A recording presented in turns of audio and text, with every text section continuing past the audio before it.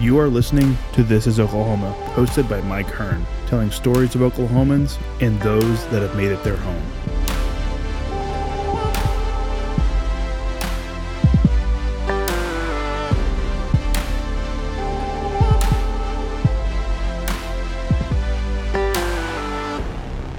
Hey guys, before we get into today's episode with Jonathan and Logan, I just want to give you a quick heads up. There's a little bit of feedback in the episode.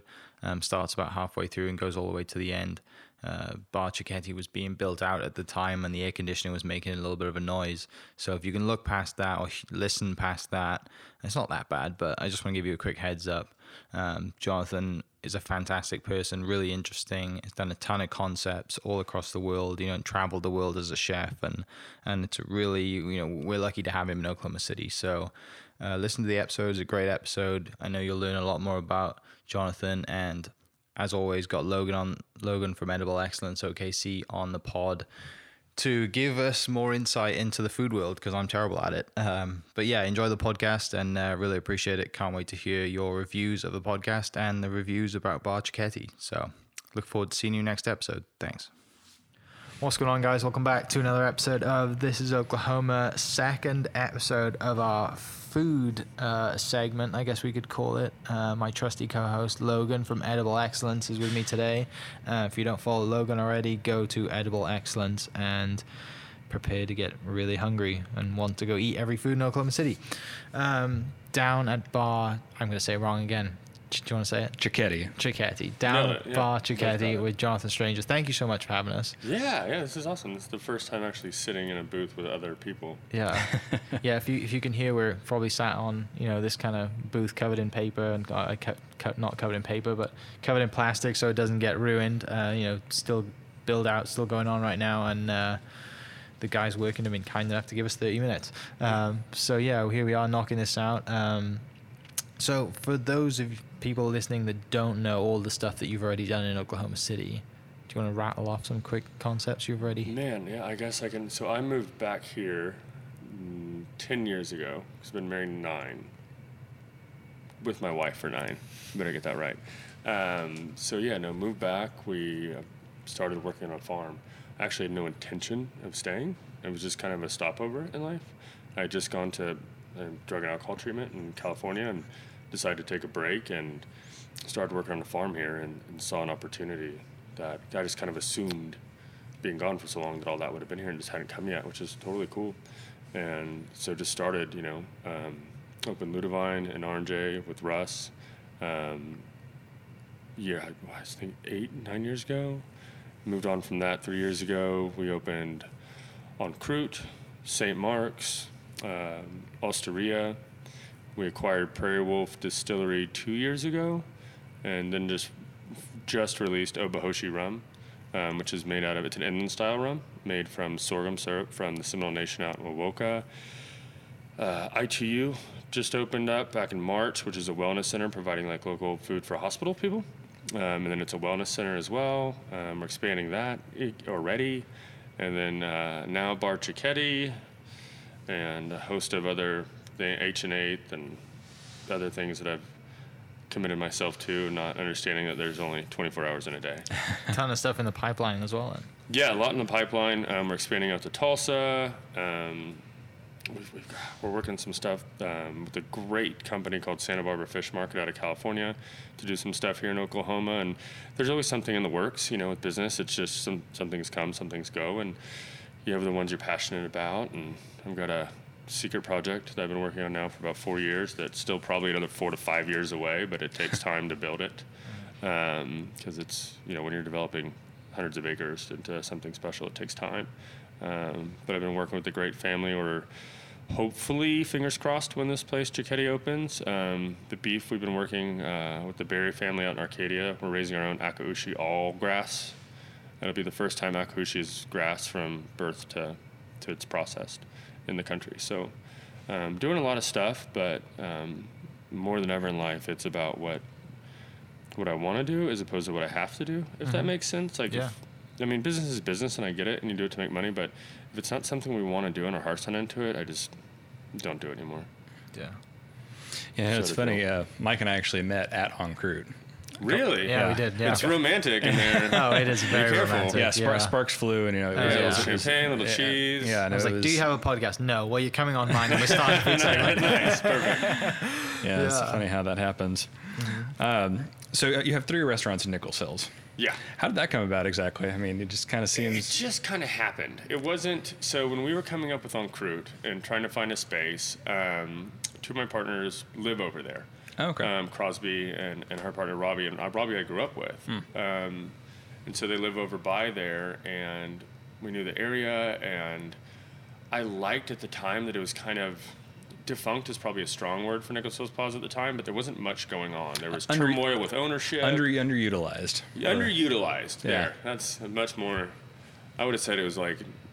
Can I curse in this thing?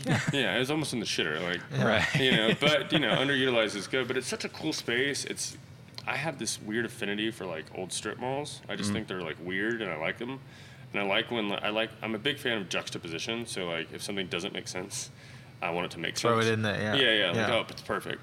So that's kind of how En Croute started, and then the rest of them just kind of be happenstance. Like St. Mark's, the person next door closed. We're like, well, what are we going to do with this little space? And we decided to do some kind of funky, shady steakhouse thing. And then being in that area a lot, we've heard Starbucks was leaving, and then Fabio and I were already we'd already done a lot of work in Osteria, and had almost opened the one in Tampa, and we're like, we need a location. And I heard from, one of the people that manages the plaza that Starbucks might be leaving. And I was like, I'll take it. And they're like, yeah, but we don't know the deal. I was like, that's fine. Like, just because that corner, going to high school in the area, going to elementary school in the area, it was, years ago, Kurt and I think Chris Lauer had it as Ground Floor Cafe, which was awesome and a big hangout. Starbucks was obviously a neighborhood hangout. So that space has always kind of been that. And Osteria, it's a word that basically can mean cafe or tavern, and it's a place where people hang out. And so I was like, that's perfect. And then we obviously modified it a little bit, increased the patio, and did some stuff to it. But it was just, that's kind of just how that happened. There wasn't really a plan. Yeah. I've given up on goals. I just feel like when you set a goal, you might set yourself down a path in life that may not be the path you're supposed to be walking down. And it kind of blinds you to what else could be available in life. And I'm not saying anything's wrong with goals, but I'd rather see what life brings and then choose what feels like the best path, as opposed to going, no, this is my goal, when everything in life is telling you that's a horrible decision. No, I wrote it down in like my journal. I'm going to do it. I have a vision board. It's on the board. Yeah, exactly. Yeah. I put it on the whiteboard. I got to do it. Yeah. So I just kind of let go of that stuff a couple years ago. Yeah. It's just friends of mine who have their own business, and we did a podcast a couple of weeks ago with them, and they said, like, I said, well, what's goals for the future? And like, everything we have is on our vision board.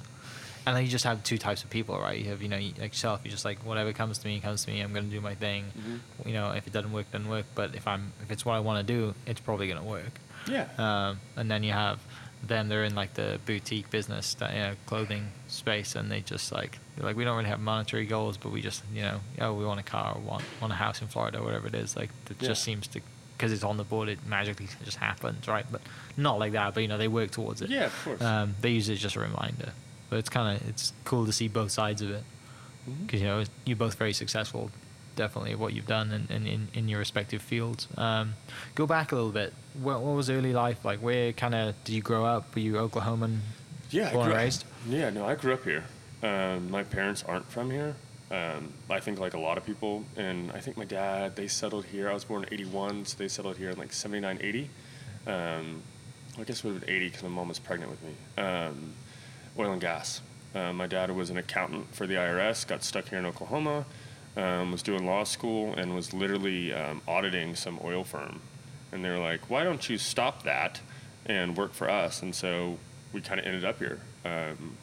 My maternal family is East Coast, New York. My father's family, now almost everybody lives on the West Coast. So we spent a lot of my childhood either out in Long Island or out in Oregon. And so it was I loved growing up here because it was fun. We had a farm, so it was just, I loved that freedom. But also got to get a sense of like other places a lot. So when I turned 18, I wasn't the best kid. I went to military school. So when I left military, were you sent to military school? It was a negotiation that I lost. Is a good way of putting that.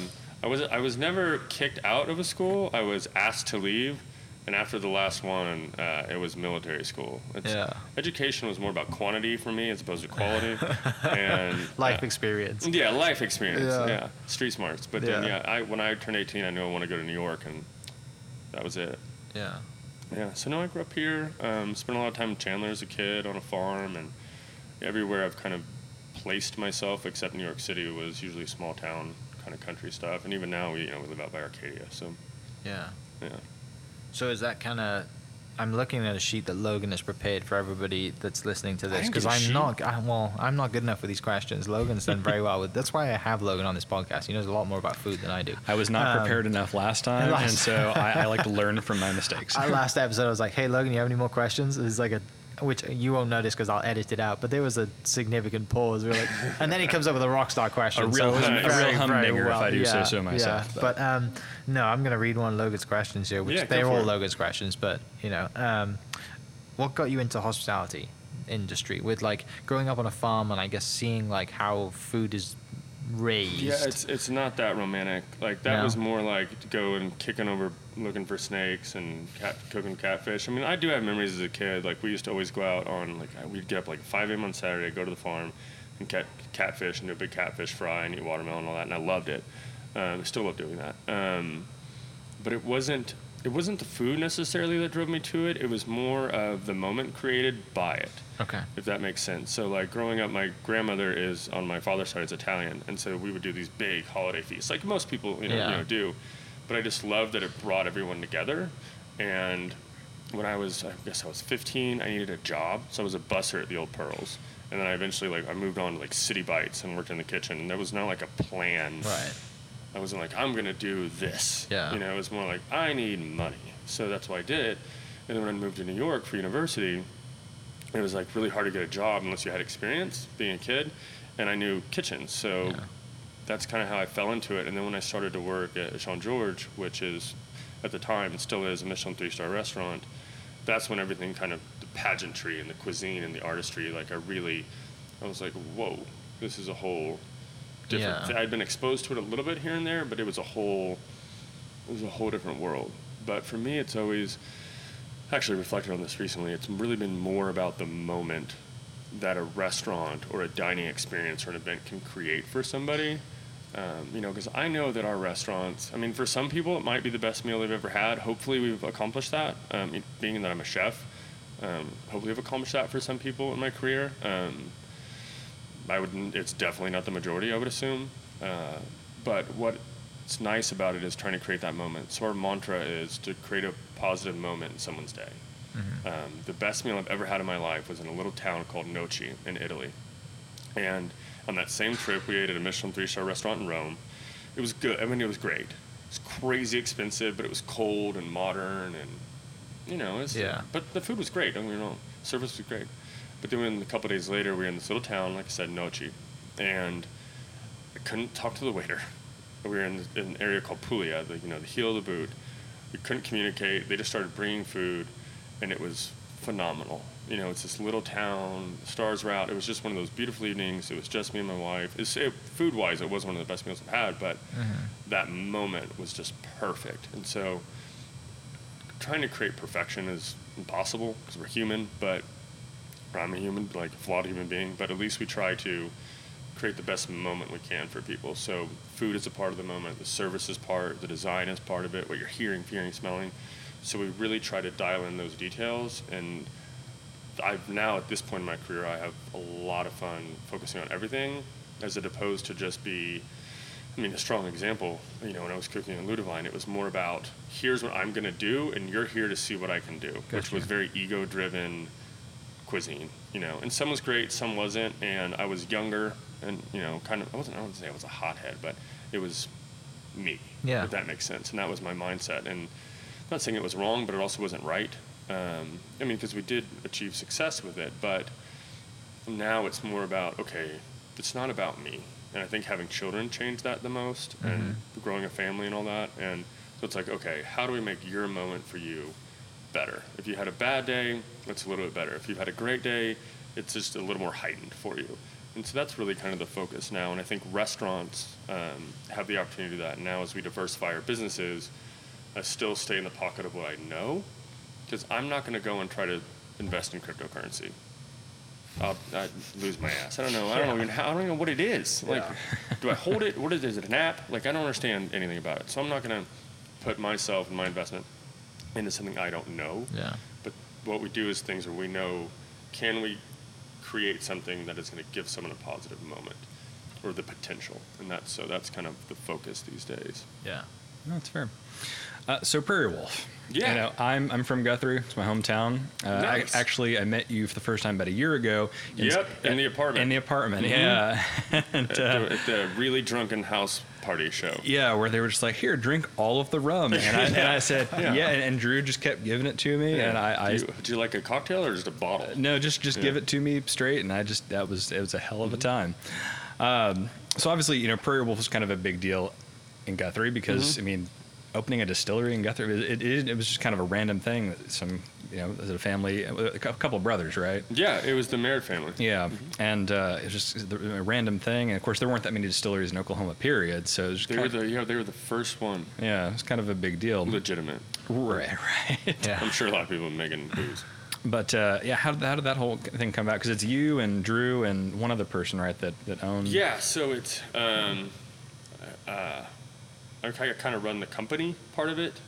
Drew's brother Eric is the distiller. He's one of those insanely smart people. When he starts talking to you about the science of distilling, I just sit there and I'm like, I don't know 4 words in that last sentence, but I'm like, break it down. And Drew, you know, kind of runs. I mean, right now we're expanding out of state, so he's kind of like, as we're sitting here, he's in Seattle this week on the rum out there. But that all came about. I read a book about. I read a lot, so I love reading about like the history of food and the culture and anthropology about people and how it surrounds it. And this had this story of this inland style rum, and I was just kind of captivated by it. And it was made with sorghum as opposed to molasses. And I've always cooked with barking water sorghum as long as I've been in Oklahoma and found the product. And I knew we had it in the kitchen. And the next day we were at the kitchen at Elm Crute, and I was like, hey, have you ever, you know, Drew's like second level Somm and all these, he's got all these letters after his name for beer and spirits and all that. And I was like, have you ever wanted to distill anything? He's like, yeah, of course. So I was like, well, I read the story and we've got this sorghum. Do you want to do it? And he's like, yeah, just bought a still on Amazon, which you can do, by the way. You can buy you can buy anything on Amazon. That's good to know. So we bought a still, and we literally went to our friend's basement and started trying to make rum. The first thing we ever distilled was Coors Original, successfully distilled. It's the worst thing you'll ever drink in your life. Nothing against Coors OG, but like, do not distill it. Yeah. And then, so we just made it for fun, and eventually got kind of better at it. And then we're still playing with it at this point. And I went on holiday out in California with family and started making, just brought a bottle, which I had one at the time, and started making drinks for some people. And people were like, you should do something with this. So came back and I was like, what do you guys think? And so then we had people we know try it in the industry, and they're like, you should try it. So we looked at what it would cost to open a distillery, and we were like, no. That's an insane amount of money for something we don't really know how to do. Yeah. Like, our distills like has duct tape on it, you know, in the basement. So we talked to Hunter, who had Prairie Wolf, and we're like, hey, are we right or wrong? Because we don't know what we're doing. And he was like, yep, you know, it's that expensive. And we were like, all right, that's the end of that. And he's like, but I'm in the process of selling Prairie Wolf. I would love if you guys, you know, would have the ability to take it over, because I know you would treat the brand right. And we decided to walk down that path, and we were able to acquire, you know, a successful business while we tried to figure out how to commercially make this rum. And that's really kind of how it all started. The rum released last year. There's been a lot of trial and error because we've never done it before. You know, it's a different business model. Obviously, we know the buyer's end of it and what buyers like, but because we buy obviously a lot of liquor with the restaurants, but we got to figure it out. And we just did our Florida launch 3 weeks ago in Miami with huge success. So, but it's been a hard journey. I mean, you know, how do you go from a little pot still into a a 40-liter all copper still, the answer is you hire somebody else. That's what we did. With the time and money. With the time and experience, and knows how to do something like that. And that happened to be Drew's brother, which was perfect. And he's done an exceptional job refining the spirit and making it what it is today. So yeah, it all started with a quart of sorghum and a still from Amazon. And a dream. There wasn't even a dream. Like, it was just like, I hope we don't. I'm trying to write the script for your made-for-TV movie. It's a lesson in failure and how to overcome sometimes. Yeah. Would be the best way to write that script. Then that's one of the many things you just like, oh, we'll just try this. Yeah. We want to do it. Let's try it. Yeah, and that's what cooking was for me forever is, let's just try this and see if it's any good. Did you always cook from a young age? No, not necessarily. I think my first long time in a kitchen was with my grandmother. What we'd always do is, the adults would, after dinner, would retire and go, have their wine or drink and watch sports, whatever they did. And I would go in the kitchen with her and make candy. And that was kind of where it began. And then, I don't know, the kitchen is an intense place to kind of live and work. But for me, it was always everything's sped up to how I thought. And then when a kitchen's clicking and everyone from the same point, it's just everyone, all minds and energy is synced together. It's a really, really cool moment. And I just kind of fell in love with that moment, that adrenaline of it, and the lifestyle, to be honest, obviously. Was something I just really got into. And then in New York, I was cooking in New York City, you know what I mean? Yeah. There's a romance there, and it was super cool, And this was, of course, the days before social media and all that, where, when I wanted to learn how to do modern cuisine, you had to move restaurants. When I wanted to learn how to do butchery and charcuterie, I had to move to Europe. You couldn't go online and be like, what is this guy doing? So you did move to Europe? Yeah, I lived in Germany. How was that? Yeah. I loved it. Yeah? Lived there for a year in a very little town called Winkelroden outside of Münster, and just butchered. Yeah. And learned how to make sausage. And it wasn't a good place necessarily, but I learned a lot of technique. It was my girlfriend at the time was German, so it was actually I was living with her dad over in Germany. Perfect timing. Yeah, so it's okay to work illegally. Yeah, of course it is. I was like, this is fine. I'll be good. I'll be good. But no, I loved it over there. I did not know, this was obviously came from ignorance, that German is spoken, or Deutsch is spoken many different ways. So I tried Rosetta Stone. I got there. The version I learned was worthless. And it was more they're like, we just speak English. And I was like, oh, great. Oh, great, yeah. This is going to be so much easier. No, but I loved it. I mean, anytime you can, for myself, I can only speak for myself, is that I can get out of the tunnel, or get out and try something new. That's where, magic happens, and you meet new people and get new ideas. And so it was a great experience, Is there a country that you'd like to go to work in or spend some time in that you haven't been to yet? Yeah, top of my list right now is a friend of mine's got a restaurant called Wolfgat down in South Africa on the Wild Coast that I think he just got San Pellegrino's best off-the-map destination in the world. And we met, I think, 5 years ago in Belgium and cooking together. And he's just, dude, he's a monster. He's just so talented, and he's cooking with stuff that's just right there. I hate to use the comparison, and if you ever heard this, you'd be pissed, but of Noma and stuff like that. But he's using stuff that people were eating 10,000 years ago. Yeah. And modernizing it. So that would be a really great to-cook experience, I think, to eat. I think any chef's passion is to eventually get to Asia and Southeast Asia, and I've never had the opportunity yet. And my brother-in-law is Japanese, so it's he keeps asking me to go over, and I'm like, eventually I'm going to have to say yes. Yeah. But I just don't want to go for a week, You've got to go in and yeah, you got to where am I going to go for 3 weeks or a Yeah. month? So hopefully, in a couple of years I'll be able to do something like that. Yeah. So Bar Cicchetti is your second concept with restaurateur Fabio Vivani. How did that come about? I mean, he's from Florida, is that right? Or he is from Florence. Florence. I was so close. I had the first You had part the right. floor. Yeah, so close. Yeah, you had the floor right. Yeah. That came about, we'd kind of known who, obviously, a lot of people know who Fabio is, and we kind of knew who each other were, and there was an opportunity set up in Norman by the Price School, it was the Price School of Business, / the School of Entrepreneurship there, and they've done some really cool shit down there at OU with that program, and they had him come in. I was invited to come down and basically chat and sit in and hang out. And almost didn't go. It was cold. We had just opened on Crute, and I was like, I don't want to fucking go down there. Like, and I was like, well, whatever, I'll just go down. So I went down there, and we just kind of started vibing, and we got along great. He talked for a while, and where I was at that point in life and where he was, it was just one of those moments where I was like, I want to get to where this guy is. Like, not only I've worked with a lot of known chefs with people know, and there's like, I was at a kind of a changing point in my own life, and this guy could easily be like a dick. I mean, he could be, and everyone would be like, yeah, he's a celebrity chef, he's a dick. Yeah. And he was just the nicest, down-to-earth, like, straightforward shooting person. Totally vibed with him. Where he was in his life is a place that I want to get to. And we just kind of got to talking, and I had an idea I was working on at the time. He straight told me, he's like, that's a terrible decision. And I was like, okay, well, that's fair.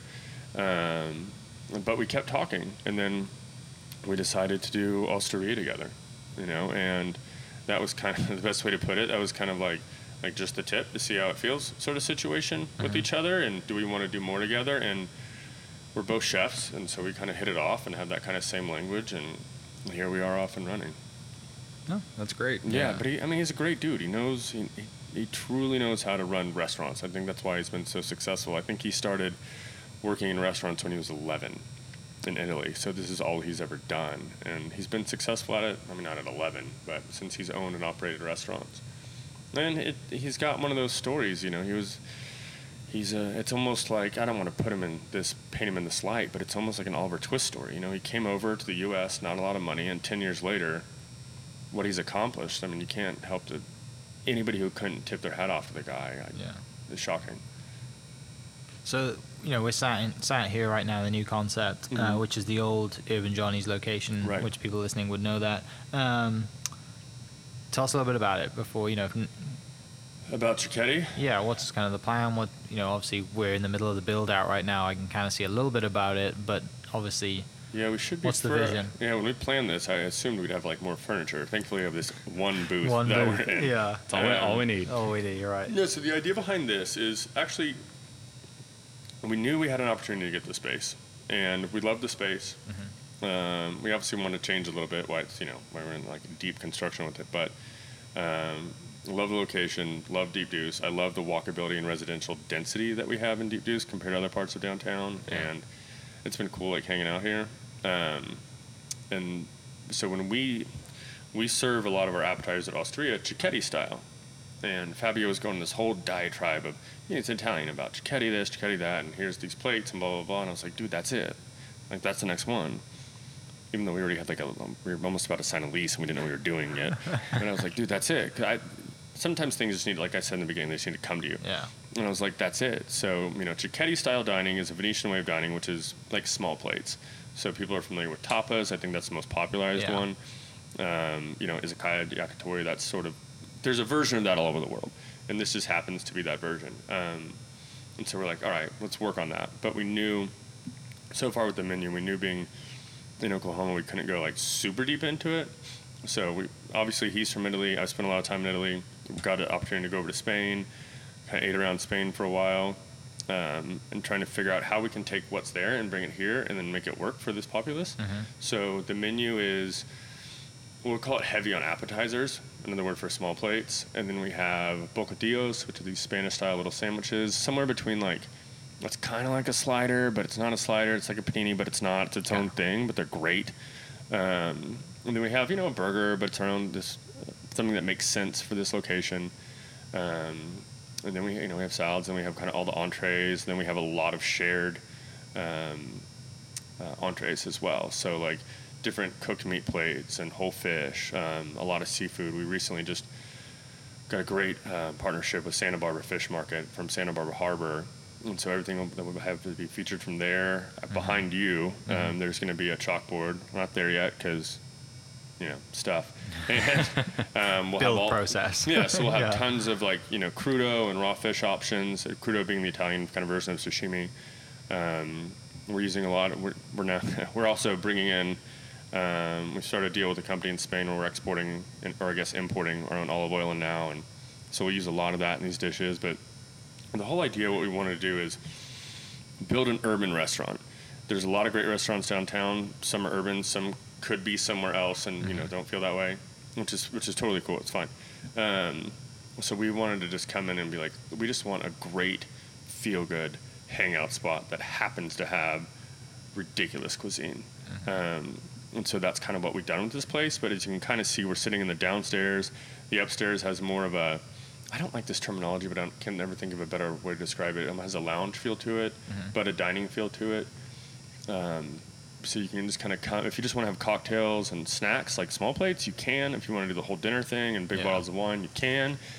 If you just want to sit at the bar and watch a game and eat a burger, you can. Yeah. You know, so it fits a lot of these needs. And when we started talking to people in the neighborhood, the one thing that people loved about Urban Johnny's was that it was a great place to watch sports. They had a lot of TVs, and so we tried to figure out a way to incorporate that to the neighborhood. So you can see there's not a lot of TVs, but instead we threw a 300-inch theater screen with an insanely large and expensive projector, which learned that in this process. Yeah. So that way you can turn it on into sports, turn it off. I don't like, I don't watch a lot of television, but I don't like when you're in a place and you have TVs kind of visually yelling at you. So we're like, how can we eliminate that, but also have that at the same time? So the AV was a lot of design, and thankfully they did an amazing job with their build out. So actually all the wires were here. Yeah. Great. It was great. I was like, thanks. Yeah, definitely. I think being in like pubs and bars back home that just have one giant screen or TV, the atmosphere is so good on game day. Exactly. Like everyone's looking one direction. Dude, you nailed Everyone it. Goes nuts. Like just the view from the back of the room when someone scores or something happens, it's awesome. Exactly. Like I love. Why we like the big screen? Hey, it's cool because it's a big screen. There's no doubt. But what I love about it is the way we've opened this place up. Everyone's kind of been captured in that moment together. You know, whether it's World Cup or Thunder, obviously. Like it just brings everyone together. Like, you may not have the best view, but it's so damn big that it kind of encompasses the energy of the room, and I love that. So that's exactly what we were going for. Yeah, no, it's a really impressive space, and I really like that there's a bar downstairs and still the bar upstairs, and you have cocktails in both bars, right? Yeah, cocktails. All our beers are Oklahoma beers, obvious for obvious reasons. Wines focusing on Mediterranean, cocktails kind of dance all over the place. But we've also done a lot with spirit-free drinks as well. Just spending time in California lately, it's insane that spirit-free drinks and alcoholic-based drinks are 50-50 in sales. I think a lot of that has to do with the legalization of cannabis out there, which is it's here to some degree. So focusing on that, focusing on low-proof cocktails, so they don't just always knock you on your ass, right? And then we got the big boys as well, and some kind of fun, cool ones as well. Very nice. Another one of Logan's questions. Yeah. Go. Favorite restaurant in OKC other than any of your own? Ooh. Okay. So there's lots of, especially in the past 5 years, there's a bunch of amazing restaurants. Yeah. I have 2 kids at home, so we cook a lot at home. My wife mainly cooks at home because I'm cooking for other people. So I feel like I'm qualifying myself. A lot of like American cuisine, like stuff like that, I can just cook it at home. Right. So a lot of what we eat out is ethnic. So right now, my 2 favorite places to eat, Tsubaki Sushi, which is on Memorial and MacArthur, next to the Valero gas station. Known as gas station sushi. Known as gas station sushi, and if you're into food, you should know that means it's going to be amazing. Yeah. That's true. Someone told me that. I was like, where is it? It's like right next to the gas station. And then we drove by it on the turnpike. I was like, this gas station sushi. Dude, and that guy's got this incredible culinary sushi background. Okay. I mean, from New York City and China, where he's from. Yeah. His name's Henry. He's insanely talented. He's getting his fish from Hokkaido. It's legit as can be. And I asked him, I have questions. Yeah. I have so many questions. And he doesn't speak the best English, so we've gotten a vibe over the past few years. And they basically did a lot of research because he was in New York City. He didn't want to just be another high-end sushi place in New York City.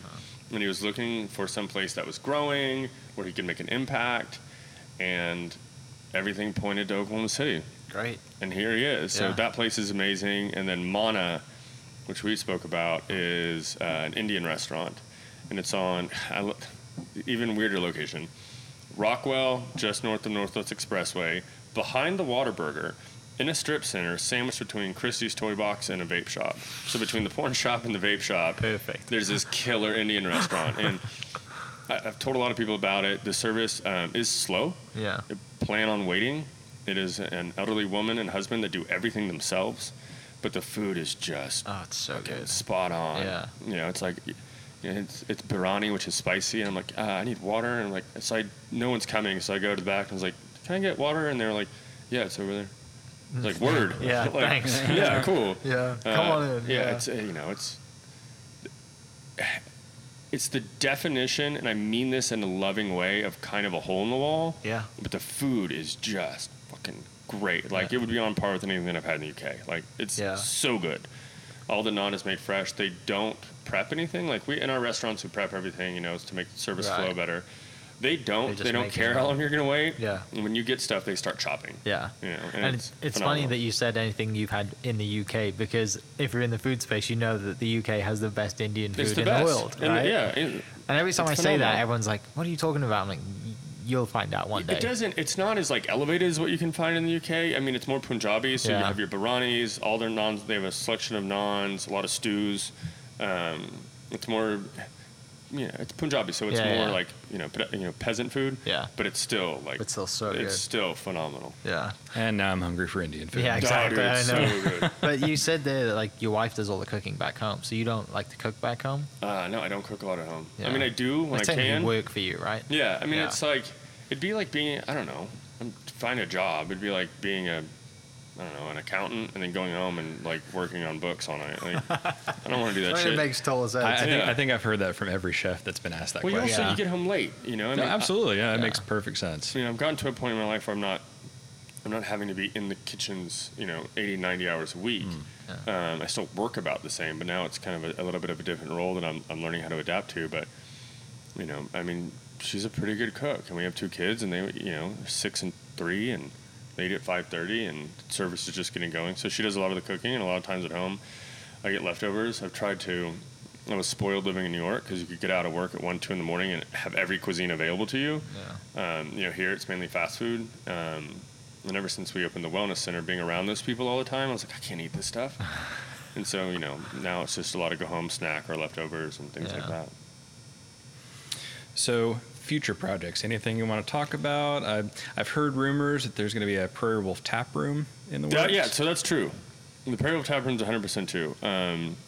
I love Guthrie, Oklahoma. I love small towns, and I think downtown Guthrie is just sick. I mean, obviously it has challenges like most small towns in rural Oklahoma, but especially as Edmond development has broken that Logan County line. I think more and more is coming to Guthrie. It was happenstance that the building right next door to us was for sale. So hopefully we'll close on that this week. And then part of that will be for distilling, barrel aging the rum, stuff like that, production. And then the front part of it will be the tap room. And my goal is not to just build a bar or build I can't really say tap room. It also sounds really weird because it's a distillery. It's not like a tap room makes sense if you're tapping kegs. That's true. That's what people understand. Yeah, and then so it's a tasting room. Like, yeah, I mean, you can taste it. Like, it's there. Obviously, our product's there, but we're not going to just carry Prairie Wolf. For me, so if you're familiar with restaurants, everyone knows Chez Panisse, which started in Berkeley back in the 70s. And what I loved about Chez Panisse is the moment it was created. That when it was just Alice Waters before Jeremiah Tower and all these great chefs just kind of showed up, it was this community space where small bands were playing, and people were having local art shows, and farmers just dropped off stuff, and then Farm to Table was born. And so that's what we want the tap room to be. We're putting in a small stage. Any local artist can play whenever they like. I mean, literally, there's going to be a board that you just write your name on the calendar and like, yeah, it's yours tonight. Just do your thing. But we're going to provide all the power and everything they need to do it. Anybody who wants to show art. We've got a wonderful woman who's going to come on and kind of run it for us, who's lived in... Well, you were at her apartment, Lucy. Oh, yeah. Yeah, she's going to come help us do it, dude. That girl's magic. Oh, that's great. Yeah, I love that woman. So, we want it to be a community space. There's that front lawn of Prairie Wolf. Mm-hmm. Lawn in air quotes that we're going to blow out the side of that building and make it like more of like a public park than an actual patio, so it won't be like closed off at any point in time. Okay. Because Redbrick Nights is right there, right. So people can just chill in that space, and we're not open. People can chill in that space and hang out and just chill. Unfortunately, the beautiful building across the street, as we all know, I don't like to think about it. I know it fucking burned down, and then we get 110 mile-an-hour winds, and now it's gone, which is sad. But insult to injury. I know, dude. I was like, seriously. But hopefully something will come along with that. But Yeah, we're just gonna our plan is to stay in Guthrie and to continue to expand in Guthrie as much as we can. I mean, That's cool. the way we look at it is that Prairie Wolf is an opportunity to make a large economic impact in that downtown, and this project is the first of hopefully many to come.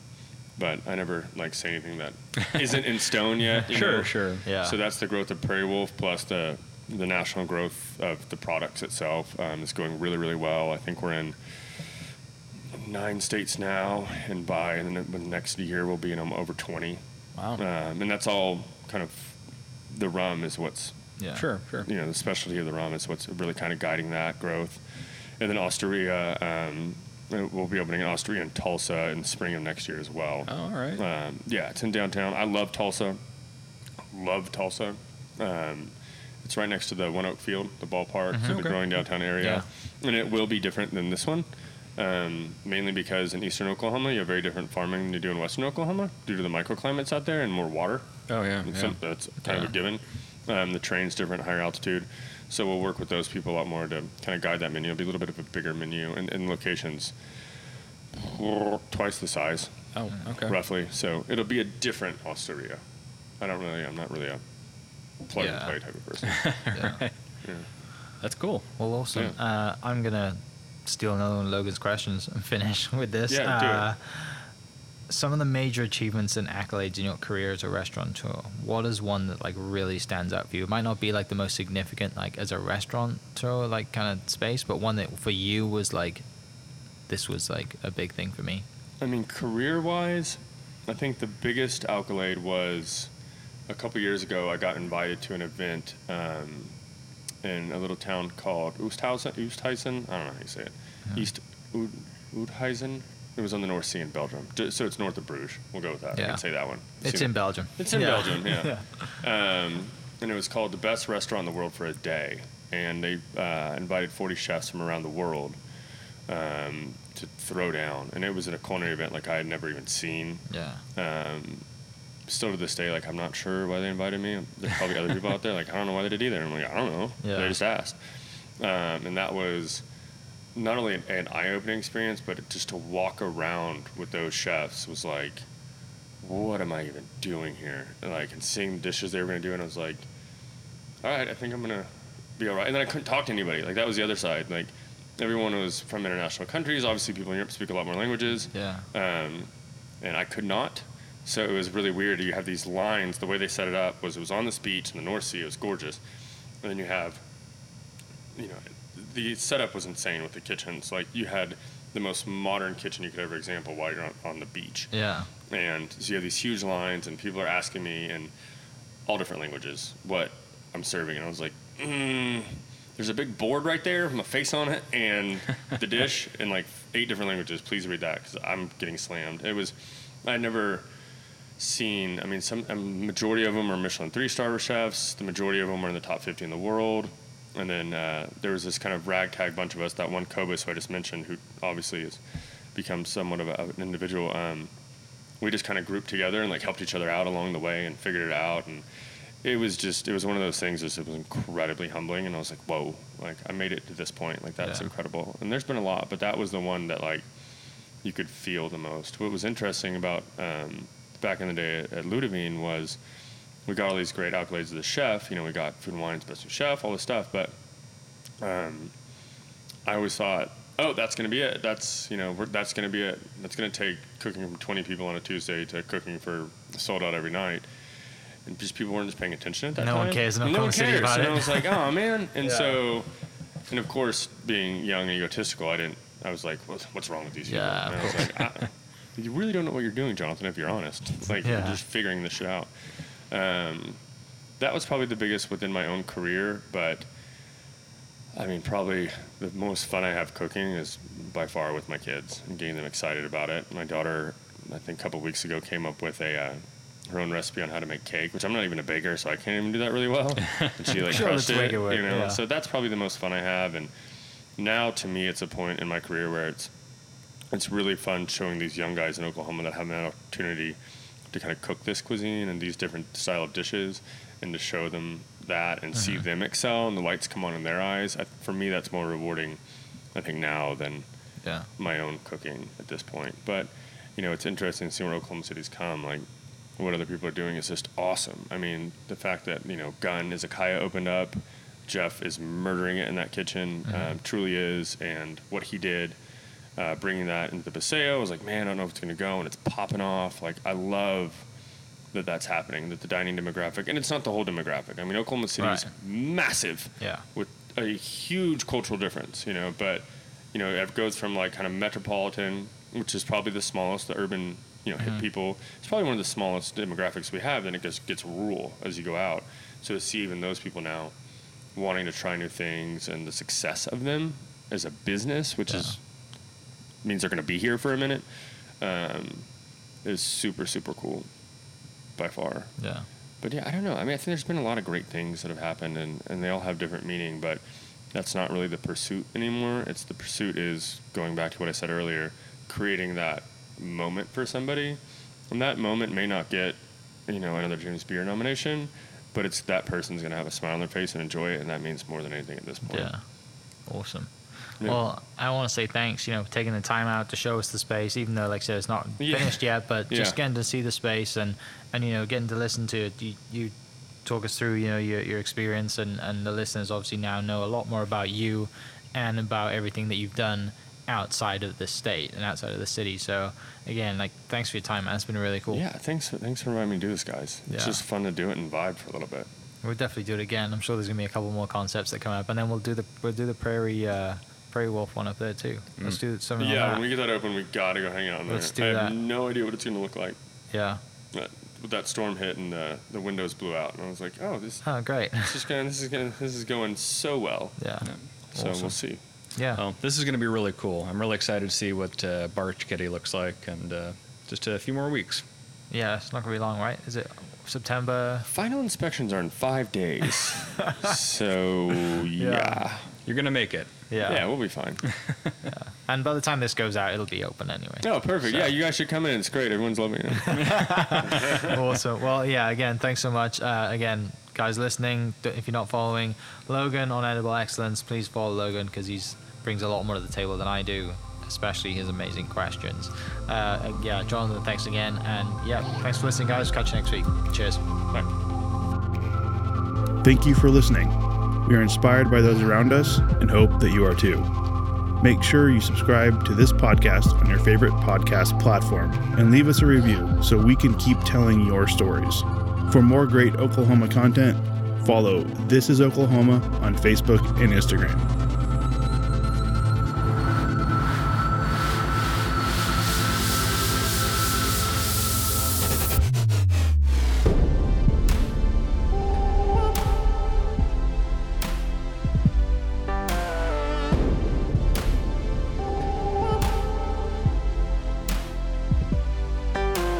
This podcast was produced by Mike Hearn and Ian Weston. Mixed by Alan Brown, with music by Chad Duro.